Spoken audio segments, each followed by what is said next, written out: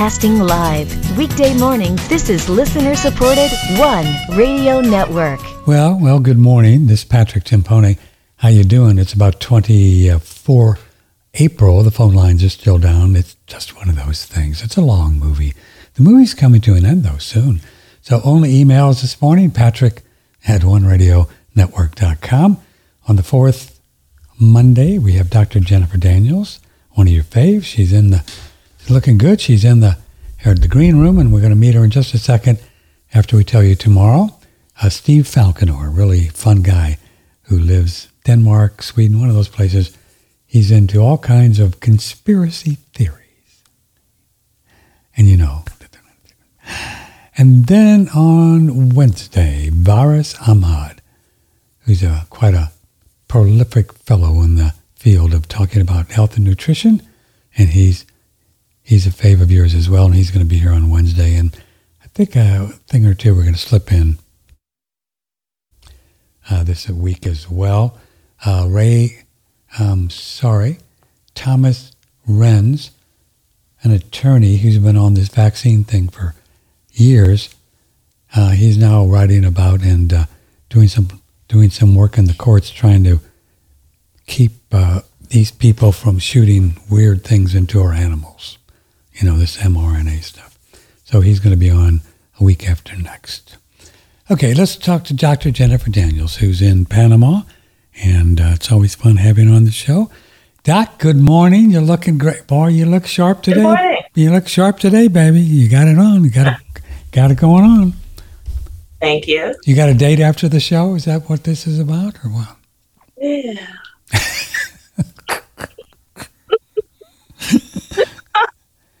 Well, you look adorable. I can't imagine that you're not walking around Panama and guys aren't just hitting on you all the time. Come on, really. I mean, Not all the time. but sometimes. I mean, I have standards. Well, I hope so.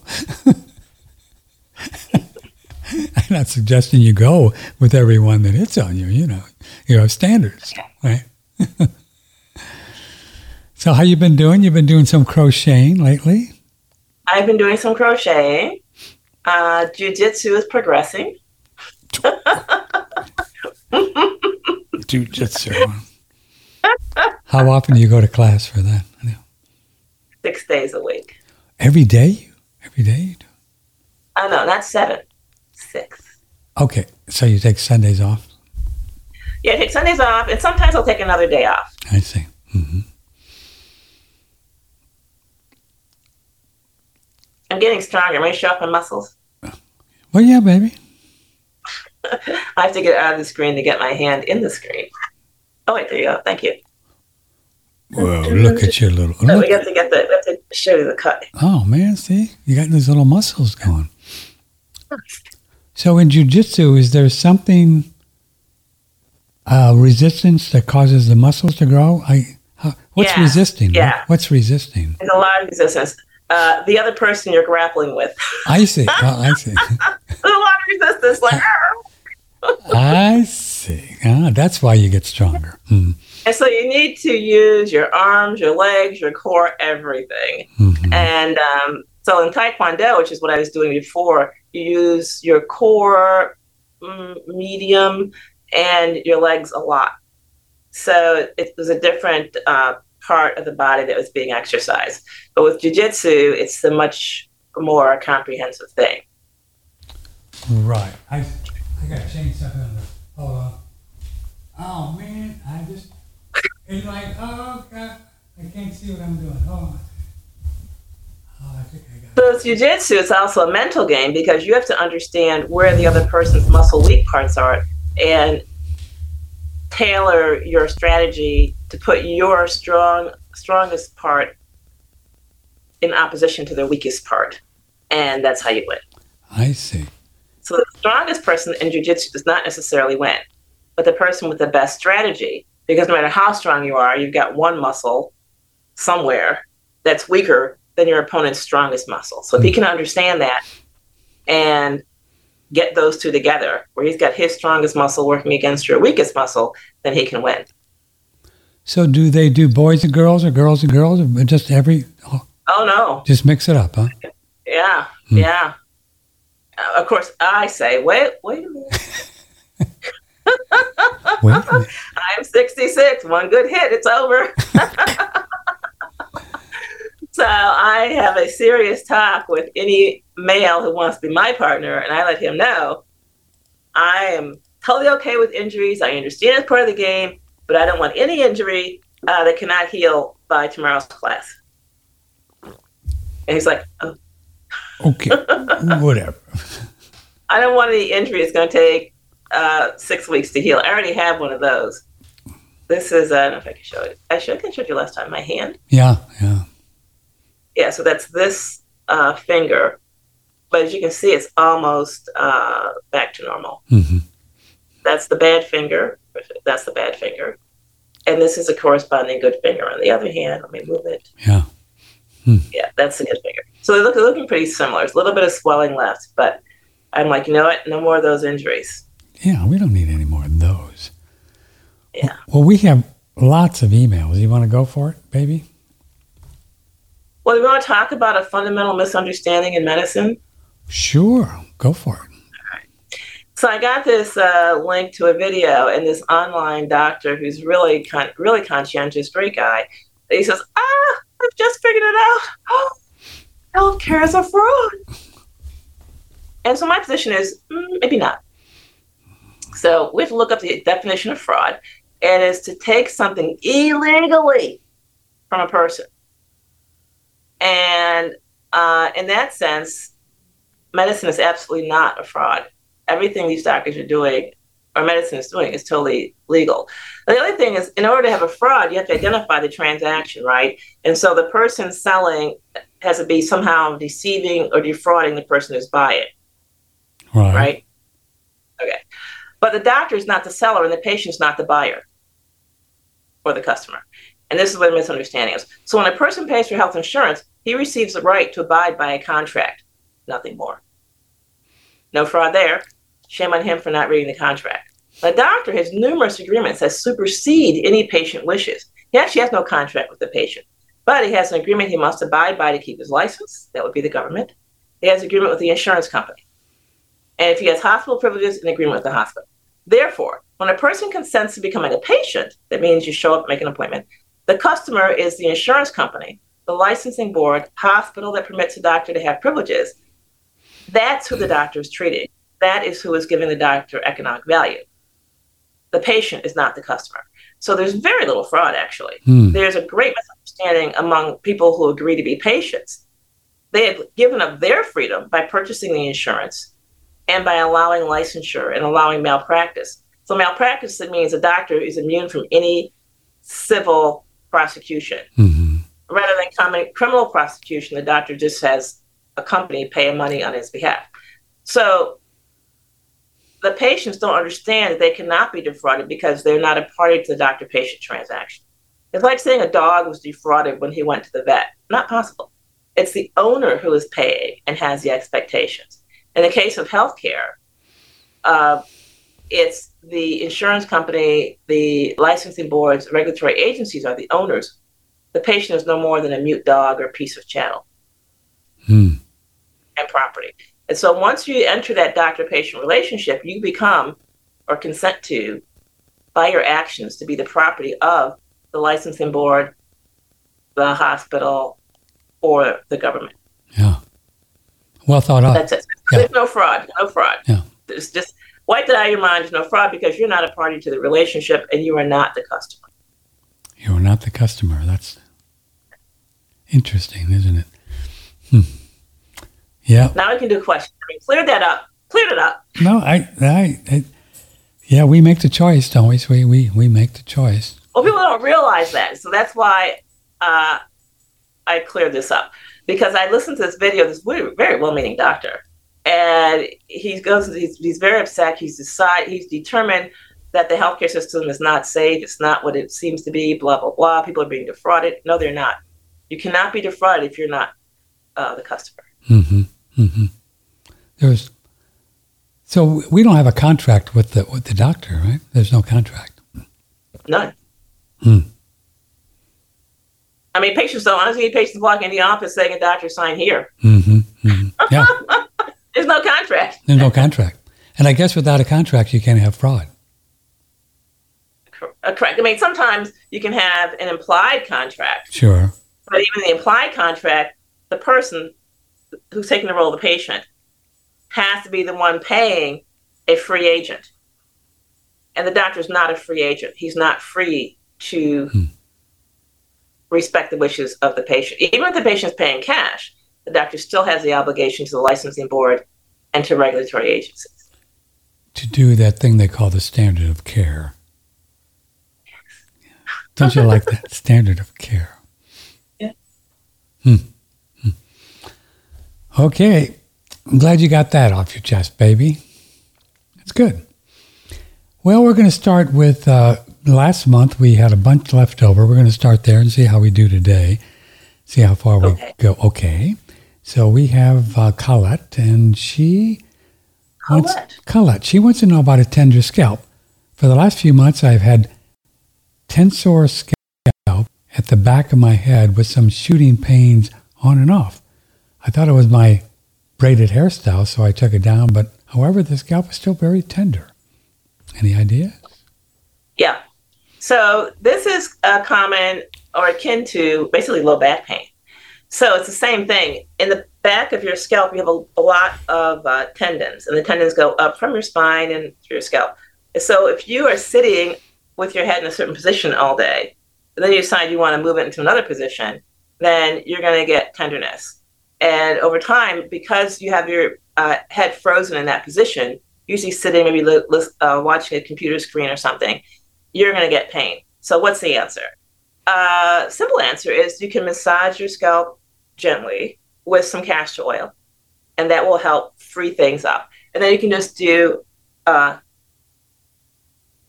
exercises and just loosen up all those tendons that are going from the neck all the way up into the back of your head. Now, the tip off here, she does not have open sores. So we know the problem is deeper in the tendons. Just tension over time, tension of some kind? Well, yeah, the muscles pull on the tendons and they literally freeze in place. And you get this tenderness all over your, on your scalp. But if you massage with the castor oil, which basically removes the toxins from the area, so that's going to help your pain immediately without affecting your brain. And then if you can do some, head and neck exercises. Yeah. Yeah. I saw a little video clip of a doc that I see from time to time. He's got some interesting ideas. I don't even recall his name, but he was talking about that when we're at a computer, we tend to do this, right? We tend to look in like this. And, right. You know what I'm saying? And boy, I catch myself now all the time, and I've been exercising to keep my shoulders back, just. Exactly. It's a big deal, and I catch myself all the time now. So it's kind of fun. Yeah. And I guess it's just a habit where we're just, right? Well, no, it's, you have a bad setup. So if you raise your screen, then you can look at the screen without having to lean forward. So it's a matter of raising your screen and then the position of your keyboard. Either you learn to type without looking at the keyboard, or you put the keyboard up where you can see it and type without slumping over.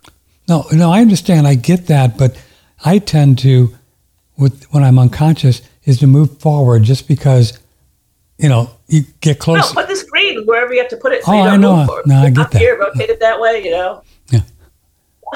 No, it's. Whatever you have but anyway, to do. So I've been doing. I get this band. He had this idea, Jen, where you get a little really hard band and you do this, and you get your shoulders way back there and build up that muscle. And I'm finding myself keeping them back more and more when I'm walking and stuff, just from the awareness. Well, Tibetan exercise number 3 addresses it, I think, very well. In the 5 Tibetan, what do they call it? Tibetan exercise number 3 directly targets the spine and unbends it and hyperextends it. So what he's doing is he's pulling your arms back, but that's doing nothing for this dowager's hump. So you can have your arms like this, but you still have that curved forward back. So I'll try and show you. Yeah, it's happening in the back. Yeah. Right. So this is a slump. But if you do Tibetan exercise number 3, it unfolds your whole back. Bring it all the way back. Yeah. Exactly. Yeah. And that solves the problem directly. So you could pull this way, and you're not really going to affect that forward, what doctors call forward lordosis of the spine. What is it called? Lordosis. Lor. Lordosis. We have Dallas here. His jock is itching. Okay. What? He's got jock itch. Is that all? Yeah, that's it. Just a jockey itchy. What can I say? So the immediate cure for jock itching is to wear boxer shorts and get rid of those shorts that have the elastic around the legs. So I was in the store the other day, and I happened to walk through the men's department. For whatever reason, I don't know, they had the men's underwear on display. Right. And they are selling men's underwear with no hole in the front. So a guy just can't whip it out and piss anymore. He's got a hole in his, no hole there. Right. But what that does is that holds in moisture. It increases the chances of the itch. So this guy has a ventilation problem in the immediate sense. He has a ventilation problem, and he needs to do less sitting, right? Because with sitting, his legs are bad, and you've got the creases there, the moisture accumulating. Now, he could do other things like drink more water, get rid of the sugary drinks, stop the bread, stop any desserts or sugary snacks. All that is well and good, but what's really going on here is he's not got ventilation down there. Now, he can help improve this by just putting some type of powder there. He can use cornstarch, he can use talcum powder, but some kind of, or you can use bentonite clay, it's very nice. But put a lot of it down there, it'll soak up the moisture, and he won't get the problem. The actual problem he has then really is that there's no ventilation there and there's too much heat, and his body's perspiring into that area. Yeah, that makes sense. Lily is 67, and nice. All of a sudden, young lady. Oh yeah, just a young girl. All of a sudden, my whole back broke out in acne. I never get acne. I'm not sure what caused the problem. What should I do? Her whole back just busted out. Right. So she needs to check her drugs, make sure she's not taking any kind of drugs at all. Really. Any hormone supplements are the worst. So she's taking any kind of estrogen, progesterone, whatever. So that's number one. And so she's eating animal stuff, then she needs to make sure animals are hormone free. That means no added hormones. All right, so she's got that done. The next thing she needs to realize is what's really going on with her acne is her body is detoxing into the acne or into her skin. And she's seeing that as these open sores. So what she needs to do is get more collagen in her diet, and her skin will be thicker, and the toxins won't be visible. She won't see the acne. So obviously we're talking, pig ears at this point, because pig ears are very high in skin. Now let's say she wants some kind of medical intervention. Witch hazel is excellent. Just put that on her back, and it gets build up the collagen in the back or wherever, and we have these toxins, and they can't get out. Do they get out somewhere else? What will happen is you have a circulation system going. And so let's say right now let's say this is normal collagen thickness. Her collagen is somewhere around here. So as the blood vessel is going by, the toxins that leach out of the blood vessel into what would otherwise be connective tissue, in her, it leaches out. It doesn't get into connective tissue because she hasn't got any. It becomes acne. But if she thickens that skin, say to where it should be, this thick, let's say, then the blood vessels that are going by release some toxins, but only release it up to this level, never rising to the point of breaking through and causing acne. That's the same model you talk about with herpes. Exactly, it's identical. Same thing. Wow. Same. Gabriella, what a great name, Gabriella. She had a. We did this last month. Sorry, I remember this from last month. Sorry, Gabriella. Right, we can skip it. Yeah, I can skip it. We did that one last month too. So I should have checked these off. I remember them though. Oh, this one we did not do. Mites. Mites. Blood disease. How long to clear? can I do turpentine on the skin or the scalp? Can I also take a half teaspoon of turpentine and 3 cubes of sugar a couple times a day, feed candida? Okay, we got a lot of stuff going on here. So Catherine, blood disease. So we don't really know what's going on. So is he saying mites, M-I-T-E-S? That's what it says, M-I-T-E-S, exclamation point, right. It says mites, blood disease, how long to clear? All right. Do we do anything with that? 2 days. 2 to 4 days. So if you're doing the right thing, they're gone in 2 to 4 days. So if you have a parasite crawling, creeping on your skin, then you've got to clean out everything in the house, right? You got to do some serious laundry cleaning, blah. Okay, so he's got that going on. And the treatment is ivermectin, actually. Ivermectin. Ivermectin. Take your body weight in pounds divided by 10, and that's how many milligrams you take. And 1 dose gets rid of the mites and bites and creepy crawlies in the skin. So just 1 dose of ivermectin, and in 4 days it should be gone. So the question is, how does he know he has these mites? Maybe he should have some kind of itch or something, and that will be gone. He'll know it's working because that'll be gone in about 4 days. Body weight divided by 10 for the dose. Right. And you would do that 1 time? That's it. Yeah. Boom. Yeah, not complicated. Nancy is another 67er. Now she's got lower back pain. She wants to know in general, what do you do for this? Lower back pain. A lot of that going on. Stop sitting. For God's sake, stop sitting. So again, I got another click for low back pain. What do you do for low back pain? And they give the absolute worst advice. So low back pain is caused by the tendons in the back. Same thing, only instead of at the neck level, it's now at the lower back level. So these tendons are literally stiff from sitting, and they're not stretching. And so the back starts to hurt. So the simplest cure for low back pain is pigtails.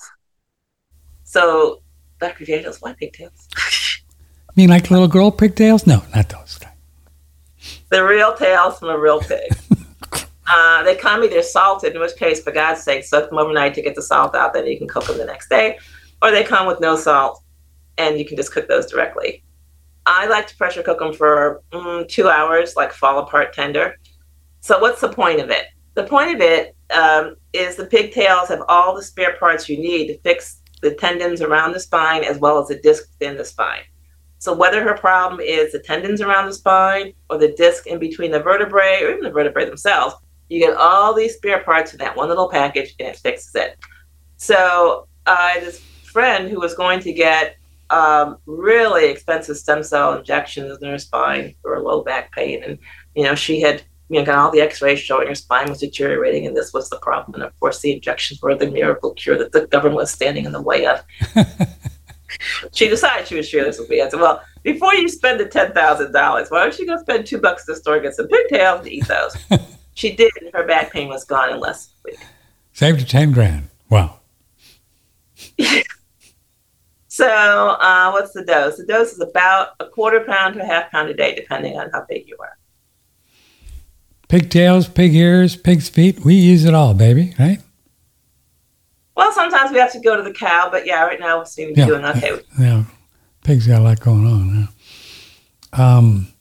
Cindy has noticed the last 6 months or so that every time she goes on the computer, her eyes get blurry. And I don't do it every day, but do the blue blocker glasses help with computer viewing? They've got these glasses. Yeah. I used to use the blue blocker glasses. In fact, I even paid extra to get the blue blocker prescription put into my eyeglasses. Yes and no. But what I found really helps is don't go on the computer. No, that actually is the ultimate solution. But let's say for whatever reason it's not an option. We're not going to do that. Is eye washes. So you can just mix a mild eye wash would be half teaspoon of salt or even a teaspoon of salt in a cup of water. And then you can pour it into the eye cups, put the eye cups to your eyes, blink, blink, blink, blink, blink, blink, blink. The other problem with the computer screen is you're not blinking. You're keeping your eyes open. And so that's drying out your eyes, and that's interfering with the focus thing. So if you can wash your eyes out with the salt water, or you can make a ginger tea solution and dilute that to the level of sting you're comfortable with.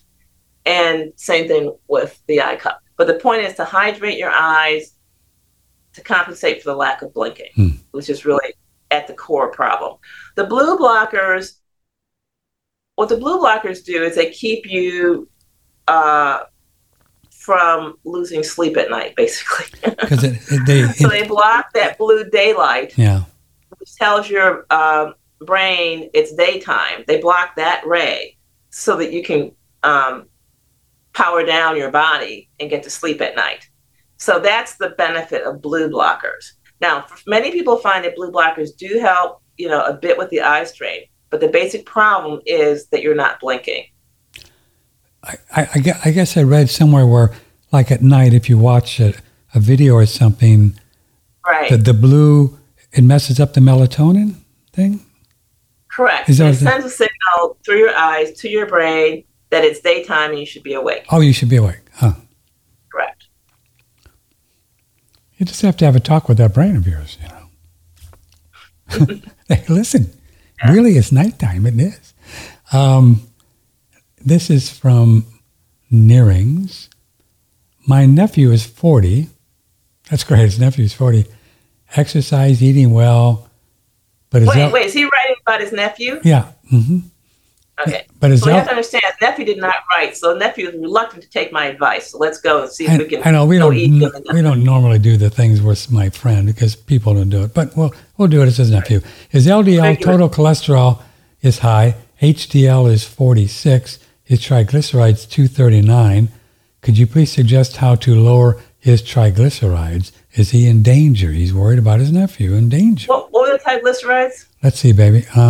Exercising well. LDL total cholesterol is high. HDL is 46. Triglycerides 239. Is that high? So unless the triglycerides are like 2,000, ignore them. Oh, okay. Well, there's no medical condition or illness associated with triglycerides under 2,000. In fact, it's really 5,000. And at that point, you get fatty liver disease. It's a real issue. But if his triglycerides are certainly under 1,000, not to worry. And if his cholesterol is high, it's a sign of health. So what this uncle, well-meaning uncle is, he's a busybody. And if his 40-year-old nephew is in good health, that means he can get to work every day, get home, pay his bills. Mind your own business. Now, on top of all that is these medical numbers are not a reflection of health. And so if you attempt to normalize your cholesterol, your HDL, your LDL, and all the other stuff, you're going to be stupid and tired, and soon you won't be able to go to work. So, don't treat numbers. Never, ever treat numbers. It's good advice. Don't treat a number. Right, treat a person. Treat a person. This is from Laura. I'm so glad I'm so glad to have received Vitality capsules. Yay. Yay. Was going to share with a relative on blood thinners, but found this is the only item that is warned against. Is this because of dehydration concerns? Will you speak about this, please? It's because the Vitality capsules are great at normalizing your blood, so you don't need blood thinners. So if you're taking blood thinners with them, you're kind of, double dosing yourself. So it might be that if they're a person who's on blood thinners, drank more water and took Vitality capsules, they would not need a blood thinner. Have to be careful.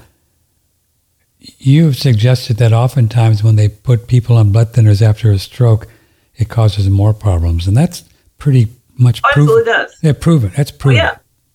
It it makes the blood so thin that the red blood cells and white blood cells literally leak out through the membrane of the blood vessel, and they leak out into the brain, causing Alzheimer's. Or isn't that what a stroke is when they leak or not? No. No, the stroke is when the muscle breaks and spills. It breaks. Or a stroke is when there's a clot that blocks the blood vessel, so it can't transmit. So this is just a slow leak, and no one really notices what's going on. They don't even attribute it to the blood thinner, and the person seems to get just stupider and stupider over time. Oh, kind of like a politician, I think. Okay. I don't know anything about politicians. I know. So, and who would know if they got a leaky brain? I mean, you wouldn't go to your doctor and say, "Hey, doc, my brain is leaking." Who would know? No. You would go to the doctor and get a follow-up CT scan. The doctor would actually see. He can actually see. He can actually see. Huh. And these leaks are diagnosed as micro strokes or micro hemorrhages. And then the doctor is trained to tell you, but don't worry about that. Really? He just sends you out. Caused by the blood thinners he's put you on. Oh, I see. Yeah, because he put you on the blood thinners. Yeah. So what causes the strokes when there's a clot? You know, you hear that a lot. Where not enough water, dehydration, not enough water. Not enough water. You know, I've been doing more than my 1/2 in body weight, and I feel better doing that. Yeah, I do. 1/2 body weight is a guideline. Some people feel better with a little more than that. Some people feel better with a little bit less than that. Mm-hmm. But, you know, shoot for that and then tweak it to what you like or what. But you best. think that's pretty much minimum, 1/2 your body weight in ounces would be a min.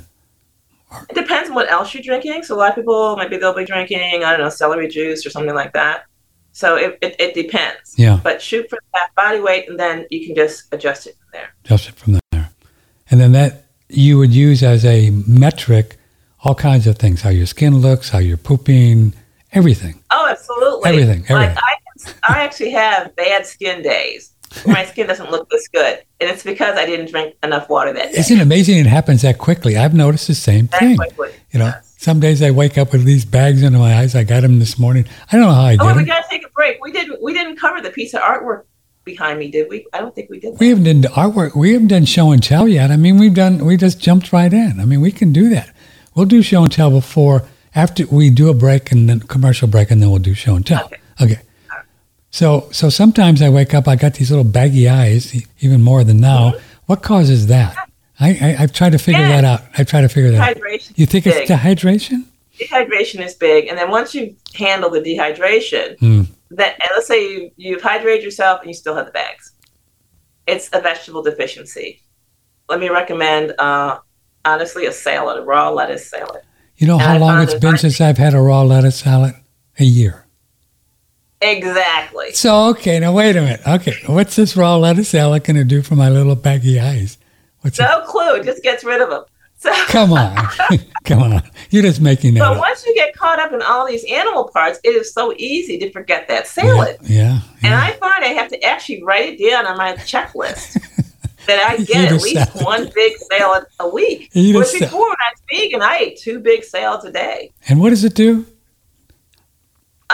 The salad is a great detoxer. Mm-hmm. The fiber latches onto the toxins in your gut and carries them out the other end. But even more than that, if you're eating iceberg lettuce, which is condemned, it's so bitter that it activates the bile flow in your liver and gives you additional cleansing. I know a fellow who's very into this stuff. He said iceberg lettuce is really good for you, and it's just all been made up. Very good for you. Is that true? Yeah. Yeah. We can actually get a little organic iceberg lettuce at the H-E-B. Yeah, that's fine. So, but when we eat raw lettuce, it's pretty much indigestible, right? So that's why it comes back out pretty quick, or not? Well, you have to, the chew factor's in there, right? You got to chew. But the advantage to iceberg lettuce is it has a much higher water content, much higher bulk, and it's also much more bitter. So you're going to get more liver action, you're going to get more hydration, and more intestinal cleansing than you're going to get from your spring green mix.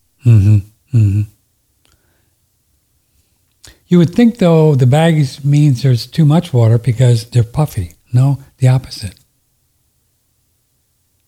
No, they're puffing out because the toxins are not being removed from the system. Oh. So the raw salad activates the removal of these toxins via the liver and via the intestines, and the hydration, it helps circulation. Whereas these organs are very nice, the pigtails, the pig ears, all this other stuff, but they're very dehydrating. So you can't let up on your waters because you eat one of these things. And the problem, the paradox, of course, is once you eat a pig ear, you just don't have any appetite, not for water or anything else. So you have to really intellectually say, wait, I may feel satisfied, but I've got to drink my water. Drink your water. Or I may feel satisfied, but I've got to eat my salad. Wow. One salad a week will do it, huh? Okay, I'll do it. We'll see how they look. Yeah, that's what I found because, again, like you, I found, whoa, wait a minute, I have not had a salad in a month. I haven't forever, Yeah, I got all caught up in the whole carnivore thing, and they say vegetables will kill you, so I got... Yeah. Every diet has its fanaticism. I got a little fanatic there. It'll happen. Especially when you're Italian Scorpio. It's easy for us to get fanaticized, You know what I mean? Mm-hmm. You know what I mean. How do people go about stepping away from blood thinners, the high blood pressure medicines, heart-regulating medicines? If they want to take less, it seems like elimination and sufficient water are the keys for all health improvements. Oh, that's kind of right. I don't think he understands his own question. I mean, I think he's trying to answer his own question. Oh, no, this was the end of the lady who did the Vitality Capsules question about blood thinners. I just added that on there. Okay, so she wants to know how to step away from heart medicines. That's another question entirely. So disclaimer, it's your body. Pay your money. It's free advice, and take your chances. Having said that, here's the problem in medicine with stepping away from your heart medicines is they're put together in such a combination that each one is treating a side effects of another. So a lot of times if you stop just one, or even worse, the wrong one, then you throw yourself in a deadly dangerous situation. Wow. Yeah. So it's very difficult to stop them in that way. So you would need to get the advice of someone who understands the drugs well enough to know which drug is at the tip of the iceberg, and you can take that off and, work that way. Or you can get religion, which would mean pray, go to church, whatever, and then stop them all at once. And I have seen people actually succeed. Yeah, they do it. Huh? Yeah. Stopping them all at once. But as you stop them, or maybe before you stop them, maybe for a week, you want to clean up your act, so to speak. Drink more water, poop more, and then just go cold turkey. But when you go cold turkey, stay home, take a rest, chill, and immediately start what you feel to be or have decided is the best diet or program for you. Mm-hmm. Obviously, check your whatever parameter you want to check, like your blood pressure or whatever. And for the blood thinners, you can just press your skin. If you don't get a bruise, you don't have too much blood thinners. And then you can aggressively hydrate yourself and clean yourself out. And the bruising easily is too thin of blood? Correct. Now, most people are like, oh, Dr. Daniels, I can't do that. I've got a job. I've got this. I've got that. And so, again, this is how our modern lifestyle traps us into being unhealthy. That we literally don't have time to either go to the bathroom and take a piss, or we don't have time to relax and unwind for a week. Yeah. How do you thicken up the blood? How do you thicken up the blood? Thicken up the blood, yeah. If you're people that are bruising easily, what are they missing or to add? No, it's the other way around. It's a takeaway problem. So this is a subtraction problem. Takeaway problem. Okay. It's all math, but you got to subscribe. Okay. And it's fourth grade math, nothing heavy. Fourth grade math, simple subtraction. So they could drink a little less water, and they need to check their supplements. If they're taking vitamin C, if they're taking garlic, they've got to cut out this blood thinning intervention. Okay. So garlic thins the blood, right? Garlic. Oh, yeah. Oh, yeah. Or ginkgo thins the blood tremendously. Yeah. Melanie, what does Dr. Daniels think about vaccine shedding? Is it just another myth or a real?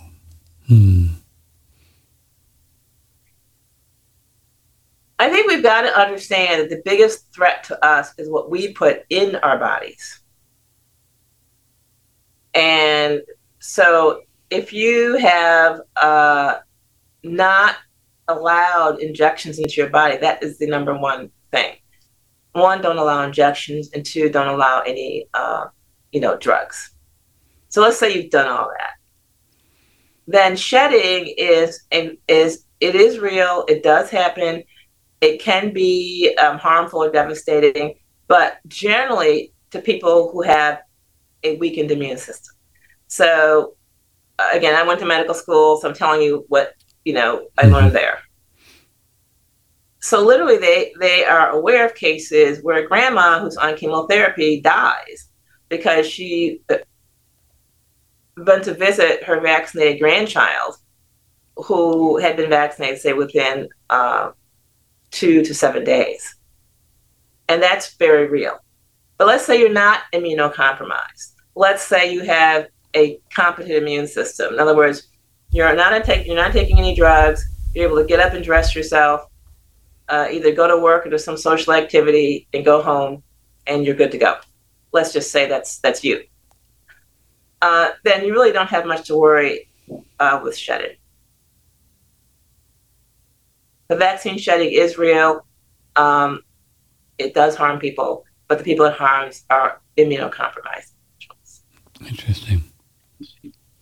Now, you might be immunocompromised because you have 4 alcoholic drinks a day, 4 highballs a day. You know what I mean? So you've got to take a look at your lifestyle and decide if your immune system is compromised.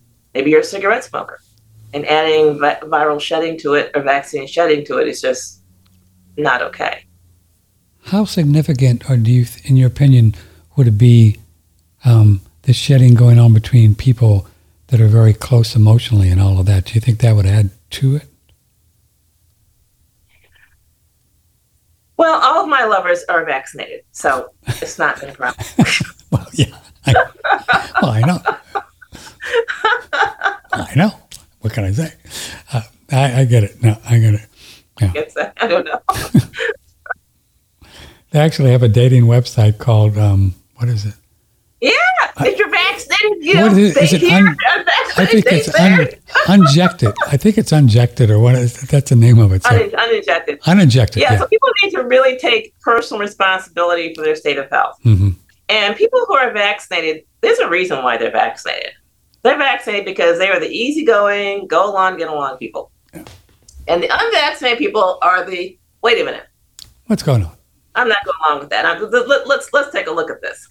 And so really, the unvaccinated and the vaccinated are incredibly compatible. You get a bunch of unvaccinated people dating, they're going to butt heads. It's just not going to work out. Yeah, I mean, that's exactly right. I mean, you bring up a good point. This person who's been vaxxed, I mean, they probably think differently on about everything that you do, right? I mean, it would be... No, the person who's been vaccinated is submissive. Yeah, and we're not. The person who's not been vaccinated is dominant. They go together like a hand. I didn't get that point. They're very compatible. That's interesting. Extremely compatible. Yes. Yeah, but, this is going to be a great evening. Yes, this is good. You get 2 vaccinated people, they're going to be. I don't know if I agree with you on that one, baby. Because what a vax person, they could be all woked up, and I couldn't work with that. I mean, all of my old, boyfriends through the years, right. Called them up, they've called me up, whatever, 100% vaccinated, 100% vaccinated. Okay. And my personality has not changed a lot since I was 3. This is it. It's the way it's been. So what I'm trying to say is people need to focus more on the other person's qualities, whether you enjoy their company, and that level of compatibility. Whether they're vaxxed or not, I think it is not a good parameter because, as you say, this vaxxed person, they could change and say, hey, you know what, I've had enough, no more vaccines for me. And again, if a person is vaxxed, that's an automatic screening. That's a submissive person, right? Yeah. I mean, I can use that as a screening for my dating. Are you vaxxed? Oh, yeah. Okay. Yeah, good. Spend time together. That's hilarious. Well, it's a nice way But to look. people are not realizing that these so-called virtue signaling things may not be signaling virtue. Like just because you have something you feel and agree with, it may be that your best compatibility is with someone who does not have that same feeling. More fun, anyway. But clearly, for me, I would be compatible with someone who's easygoing, kind of go along, get along. You know, maybe they have some opinions, but they'll let go of them. You know what I mean? I realize that, so I don't look for like A players, top, guys who are 10 out of 10. That's okay. A 10. Yeah, you go date the model over there. Dear God, I'm still looking for a 10. Thank you. No, thank you. All right, stay right there. It's Patrick Timpone, OneRadioNetwork.com. Jennifer Daniels praying for a pony or a 10. Just take your pick, Ponies eat more than the 10s, so you got to be careful how much you got in your food supply there. Dear God, bring me a pony or a 10. Well, if you have cell phone towers around, you might want to get Blue Shield, this EMF protection device, and it works on your little cells. It's pretty cool. You put a cube in the center of the home, goes out 90 yards. Use promo code OneRadio, and it works on the cells in the body. I think you'll find it is a really nice thing. It's on our website. Speaking of the teeth, we weren't, but we will. This is my favorite thing the only one that I've used for, I don't know, maybe 5 years now. What I do is not important, but my teeth look great. They look pearly. I went about 5 years in between getting my teeth cleaned using Pearl Sim, and finally there was a little stuff, in between, it gets in the tooth, like, whatever you call it, really deep in there. So I got my teeth cleaned about a month ago, after 5 years. She said, "How long has it been, Patrick?" And she looked on the computer, and it was like 5 years. "How do you do that?" And I told her about Pearl Sim. Yeah, it gets rid of a lot of stuff that you don't want on there. Pearl Sim, it's on OneRadioNetwork.com. Click and order. You have this green powder. It's really cool. And it's a white powder, but it's from a real pearl. And there you go. It's from a real pearl. And you can brush your teeth with it and take it internally. And it's made from a living thing, a living species. And so it's cool. That's a good thing. It's very high in calcium, but there's also a lot of other minerals. It's on our website, OneRadioNetwork.com. And another reason I have to drink a lot of water is because I do this every night. Previously with cardiologist Dr. Joel Kahn, 35 years experience in cardiology. On your commercial break, you hit a hot button because I'm a giant fan of infrared sauna and the cardiac benefits. Tell us about why you like these saunas for the heart. What does it do? In Japan, it's a traditional therapy of heart disease to even sick heart patients to sit for 15 or 20 minutes in an infrared sauna, then lie down and rest and hydrate for about half an hour. They call it WAON, W-A-O-N. It means soothing heat. And they've done research studies, like 30 of them in humans. Anti-ages your arteries and improves the strength of your heart, and it may actually prolong survival in sick heart patients. Anybody can just, again, go to the internet, read about infrared sauna heart disease, or put my name there because I've written many articles about it.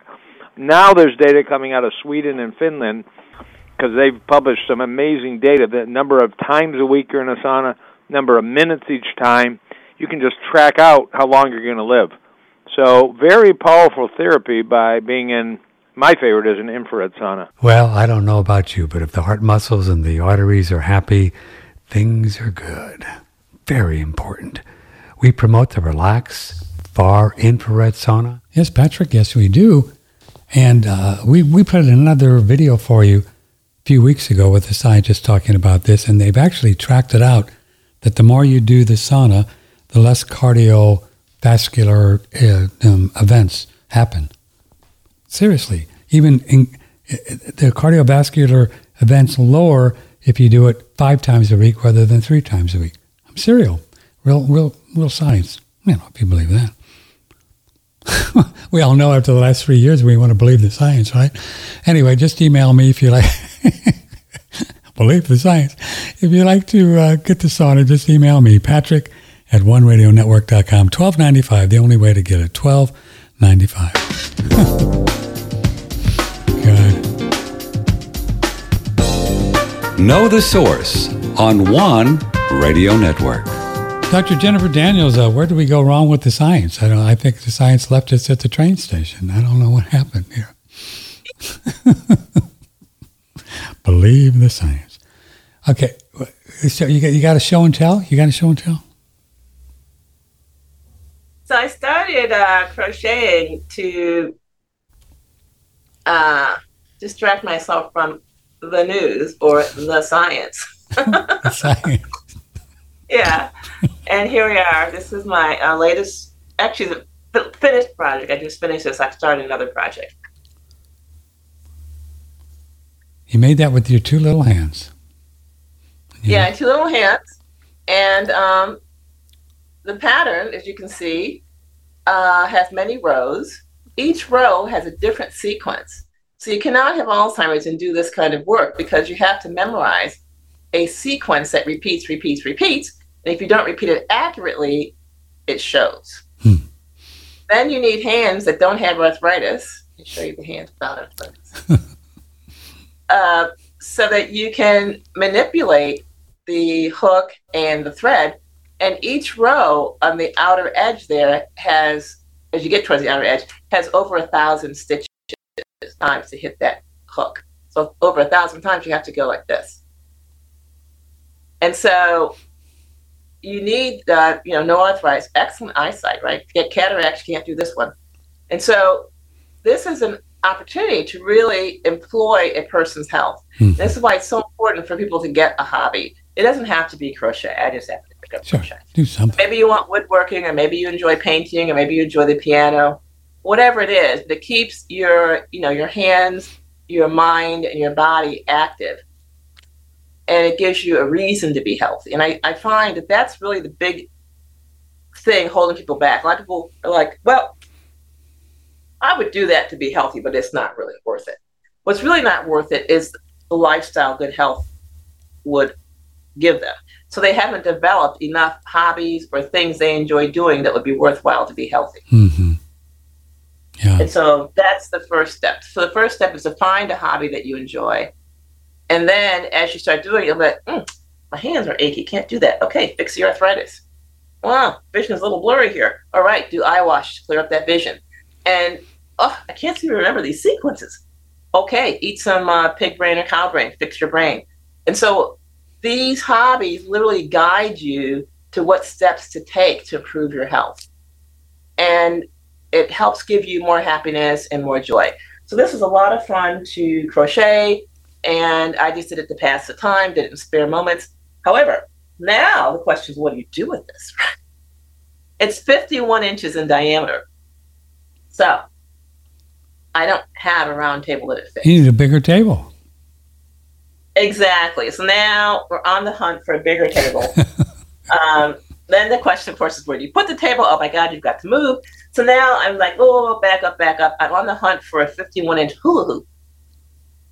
And I'm going to attach it to a hula hoop and put it on the wall. Oh, then you'll frame your thing there. Well, the hula hoop is the frame. Yeah, cool. That's a great idea. It's very pretty. Yeah. How much time do you put in something like that, if you had to guess? This took me longer than usual, about 5 weeks. Mm-hmm. And I put in about an hour a day. Some days an hour, some days 2 hours, some days none. Mm-hmm. So it's really, I just fit it in. If I'm waiting for something, or I have some dead time between whatever, then I'll pick it up and start working on it. What fun. Good job. Okay, baby. Back to biz. That's fun. Good for you. So Molly wants to know where Dr. Daniels buys her sweet willow flower tea. It's not sweet willow, is it? What's the name of that? to help with small willow flower herb. to And help it's buy by the pound on Amazon. on Amazon. Small willow flower herb, and that's for baldy and gray as well, both. Correct. Right. Now, having said that, I found a better solution for balding. So my hair was getting thin on the top. I don't know if you can see it. It is no longer thin. And the pig ears, the follicles just came back and just started just growing thickly. I mean, now I have to actually seriously get a haircut. It's like, oh, time to get my hair. Isn't that great? Yeah. I got So that's the thickness of balding. Eat your pig ears. Eat your pig ears. What about the gray? It turns out that the reason you're gray is because you don't have enough pigment in your diet. So I actually make an effort to eat black stuff frequently. Really? And black stuff is blackberries? Kalonji. Huh? Blueberries, blackberries? No? No. Okay. Maybe blackberries. Blueberries are not black, okay? They're blue. Yeah. Okay. Well, blue's good. So, black sesame seed, black cumin seed, black squid ink, shilajit, black beans. So, there's black chicken. So all these things are black and they have pigment, and you eat them and you have less gray hair. So I am 66 and this is the degree of gray I have. Yeah, you don't have a lot. More black food. Where's another one? Black squid ink is cool. Mm-hmm. Okay. Here is Margot. She's 53. Yeah, young lady. Young kid. About 10 years ago, diagnosed with cataracts in both eyes. 2 to 3 years ago, my right eye turned almost blind. Usually I can only see the shadows, even if the object is just a few feet away from me. Where can I read even the smallest? But there are days when I can read even smallest letters. It goes off and on. Okay, so this is fluctuating. Yes. That's the key thing here is fluctuating. Fluctuating. So if you have something fluctuating, it is reversible. That's your cue. This can be reversed. Yeah. And simple eye washes is what she needs. The salt. She can use ginger tea eye washes, or she can use salt water eye washes. If she lives near the ocean, for God's sakes, get in the ocean every day. And the ocean, for your information, is 3% salt. And that will literally clean out her eyes and get rid of her cataracts. But not all of us live near the ocean. So she can mix her own salt solution and just 3%. Figure out how much volume you have, multiply by 3%. That's how much salt to add to it. Okay, got it. Sea salt, right? Sea salt. I don't have strong opinion about that. Okay. So any salt. Well, that's the only thing you don't have a strong opinion on, so I'll just bring it up again. Yes. How long does it take for a collagen-depleted lifelong vegetarian to recover once they start regular eating collagen-rich foods? Yeah. So I was talking to someone, I told them to eat collagen, and I thought they were understood they were eating collagen.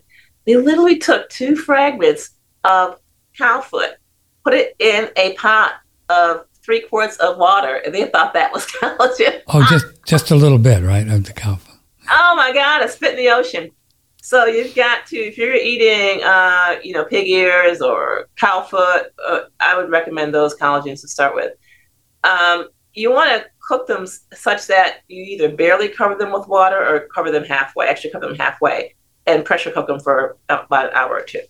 Having said that, I was vegan for 26 years. So by the time I saw the light or realized that my collagen was going south, I need to eat a lot of collagen. And so, for example, when I was in the car, if that car went over a bump, it felt like my organs were being torn out. Like, ooh. Really? Wow. It hurt because I had no collagen holding my organs in place. So when I started eating collagen, my organs firmed up and I was able to be in a car, go over a bump, and I didn't have this internal pain. So what I'm trying to say is your body's going to fix itself bit by bit by bit by bit. Mm-hmm. So you've got to understand that it may take you I don't know what you mean by lifelong vegetarian, but in my case, it was 26 years. I would say it took me 5 years to what I would say is fix everything. And even now, even though everything is fixed, things can get unfixed if I forget to eat collagen for a few weeks. I'll be, need a little pig ear. Need some cow foot. Wow. It's amazing that the collagen ended up in the ear. That seems like a strange place for it to go, but... Well, so this is a human ear. And this collagen, doctors use this collagen to replace and fix the nose and all of the parts all over the body. I'll be doing plastic surgery. Yeah. Now, in a pig, this thing is huge. Yeah. Right? There's a lot of it.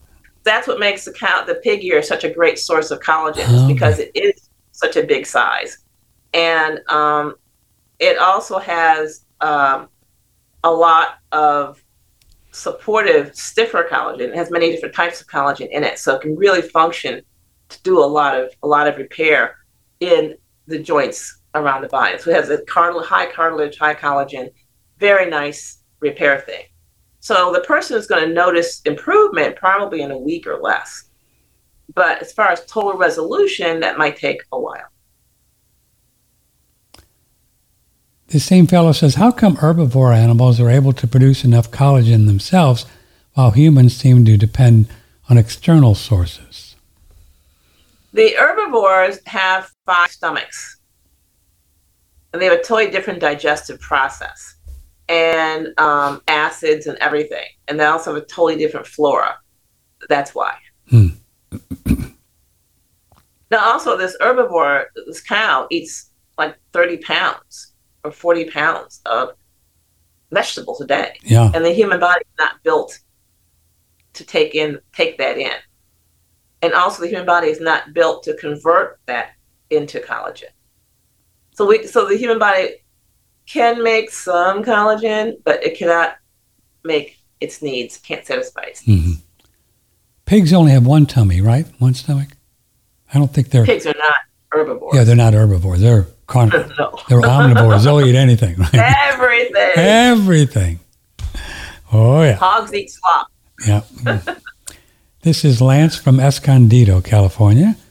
He's got kidney pain. That's all he says. He's got it. I don't know what to do with it. We don't know, and we don't have any more information. Let's just say he pisses and there's not pissing blood. Let's just say. Yeah. So if he has kidney pain and he's not pissing blood and no one's punched him in the kidneys, we're just kind of eliminating some obvious causes here, then he has a collagen issue. So the kidney is supported, held in place, and protected by collagen. And so if you have a collagen deficiency, you're going to get pain in your kidneys, even weak kidneys. So the first step would be the simplest step, is to just go to the grocery or probably your butcher and buy some pig or cow kidneys. And you know how you make your favorite chili recipe? Half kidney and half ground beef, and eat that. And that's going to solve his problem, or it's going to solve half of his problem. If it doesn't solve his whole problem, then the other half of the problem would be for him to increase his water, make sure the kidneys are being flushed. Check his beverages, make sure he's not eating or drinking things like alcohol or soda pop. These things cause kidney pain. Okay, kidneys. What is Dr. Daniels' opinion on the Swedish bitters? How does it compare with orange bitters? I think orange bitters is far superior. So that's just because of the different herbal blends. So all the bitters have a different blend of herbs. And so I like the orange bitters better. So there's a lot of ways in which, or levels that the bitters can work on. So one level is to free the bile so it flows through the liver. Swedish bitters are excellent for that. The next level that the orange bitters work on, that the Swedish bitters don't, is the orange bitters go all throughout the body, freeing up the connective tissue that's laden with toxins and brings it to the liver. So there's that extra step that the orange bitters have that the Swedish bitters don't.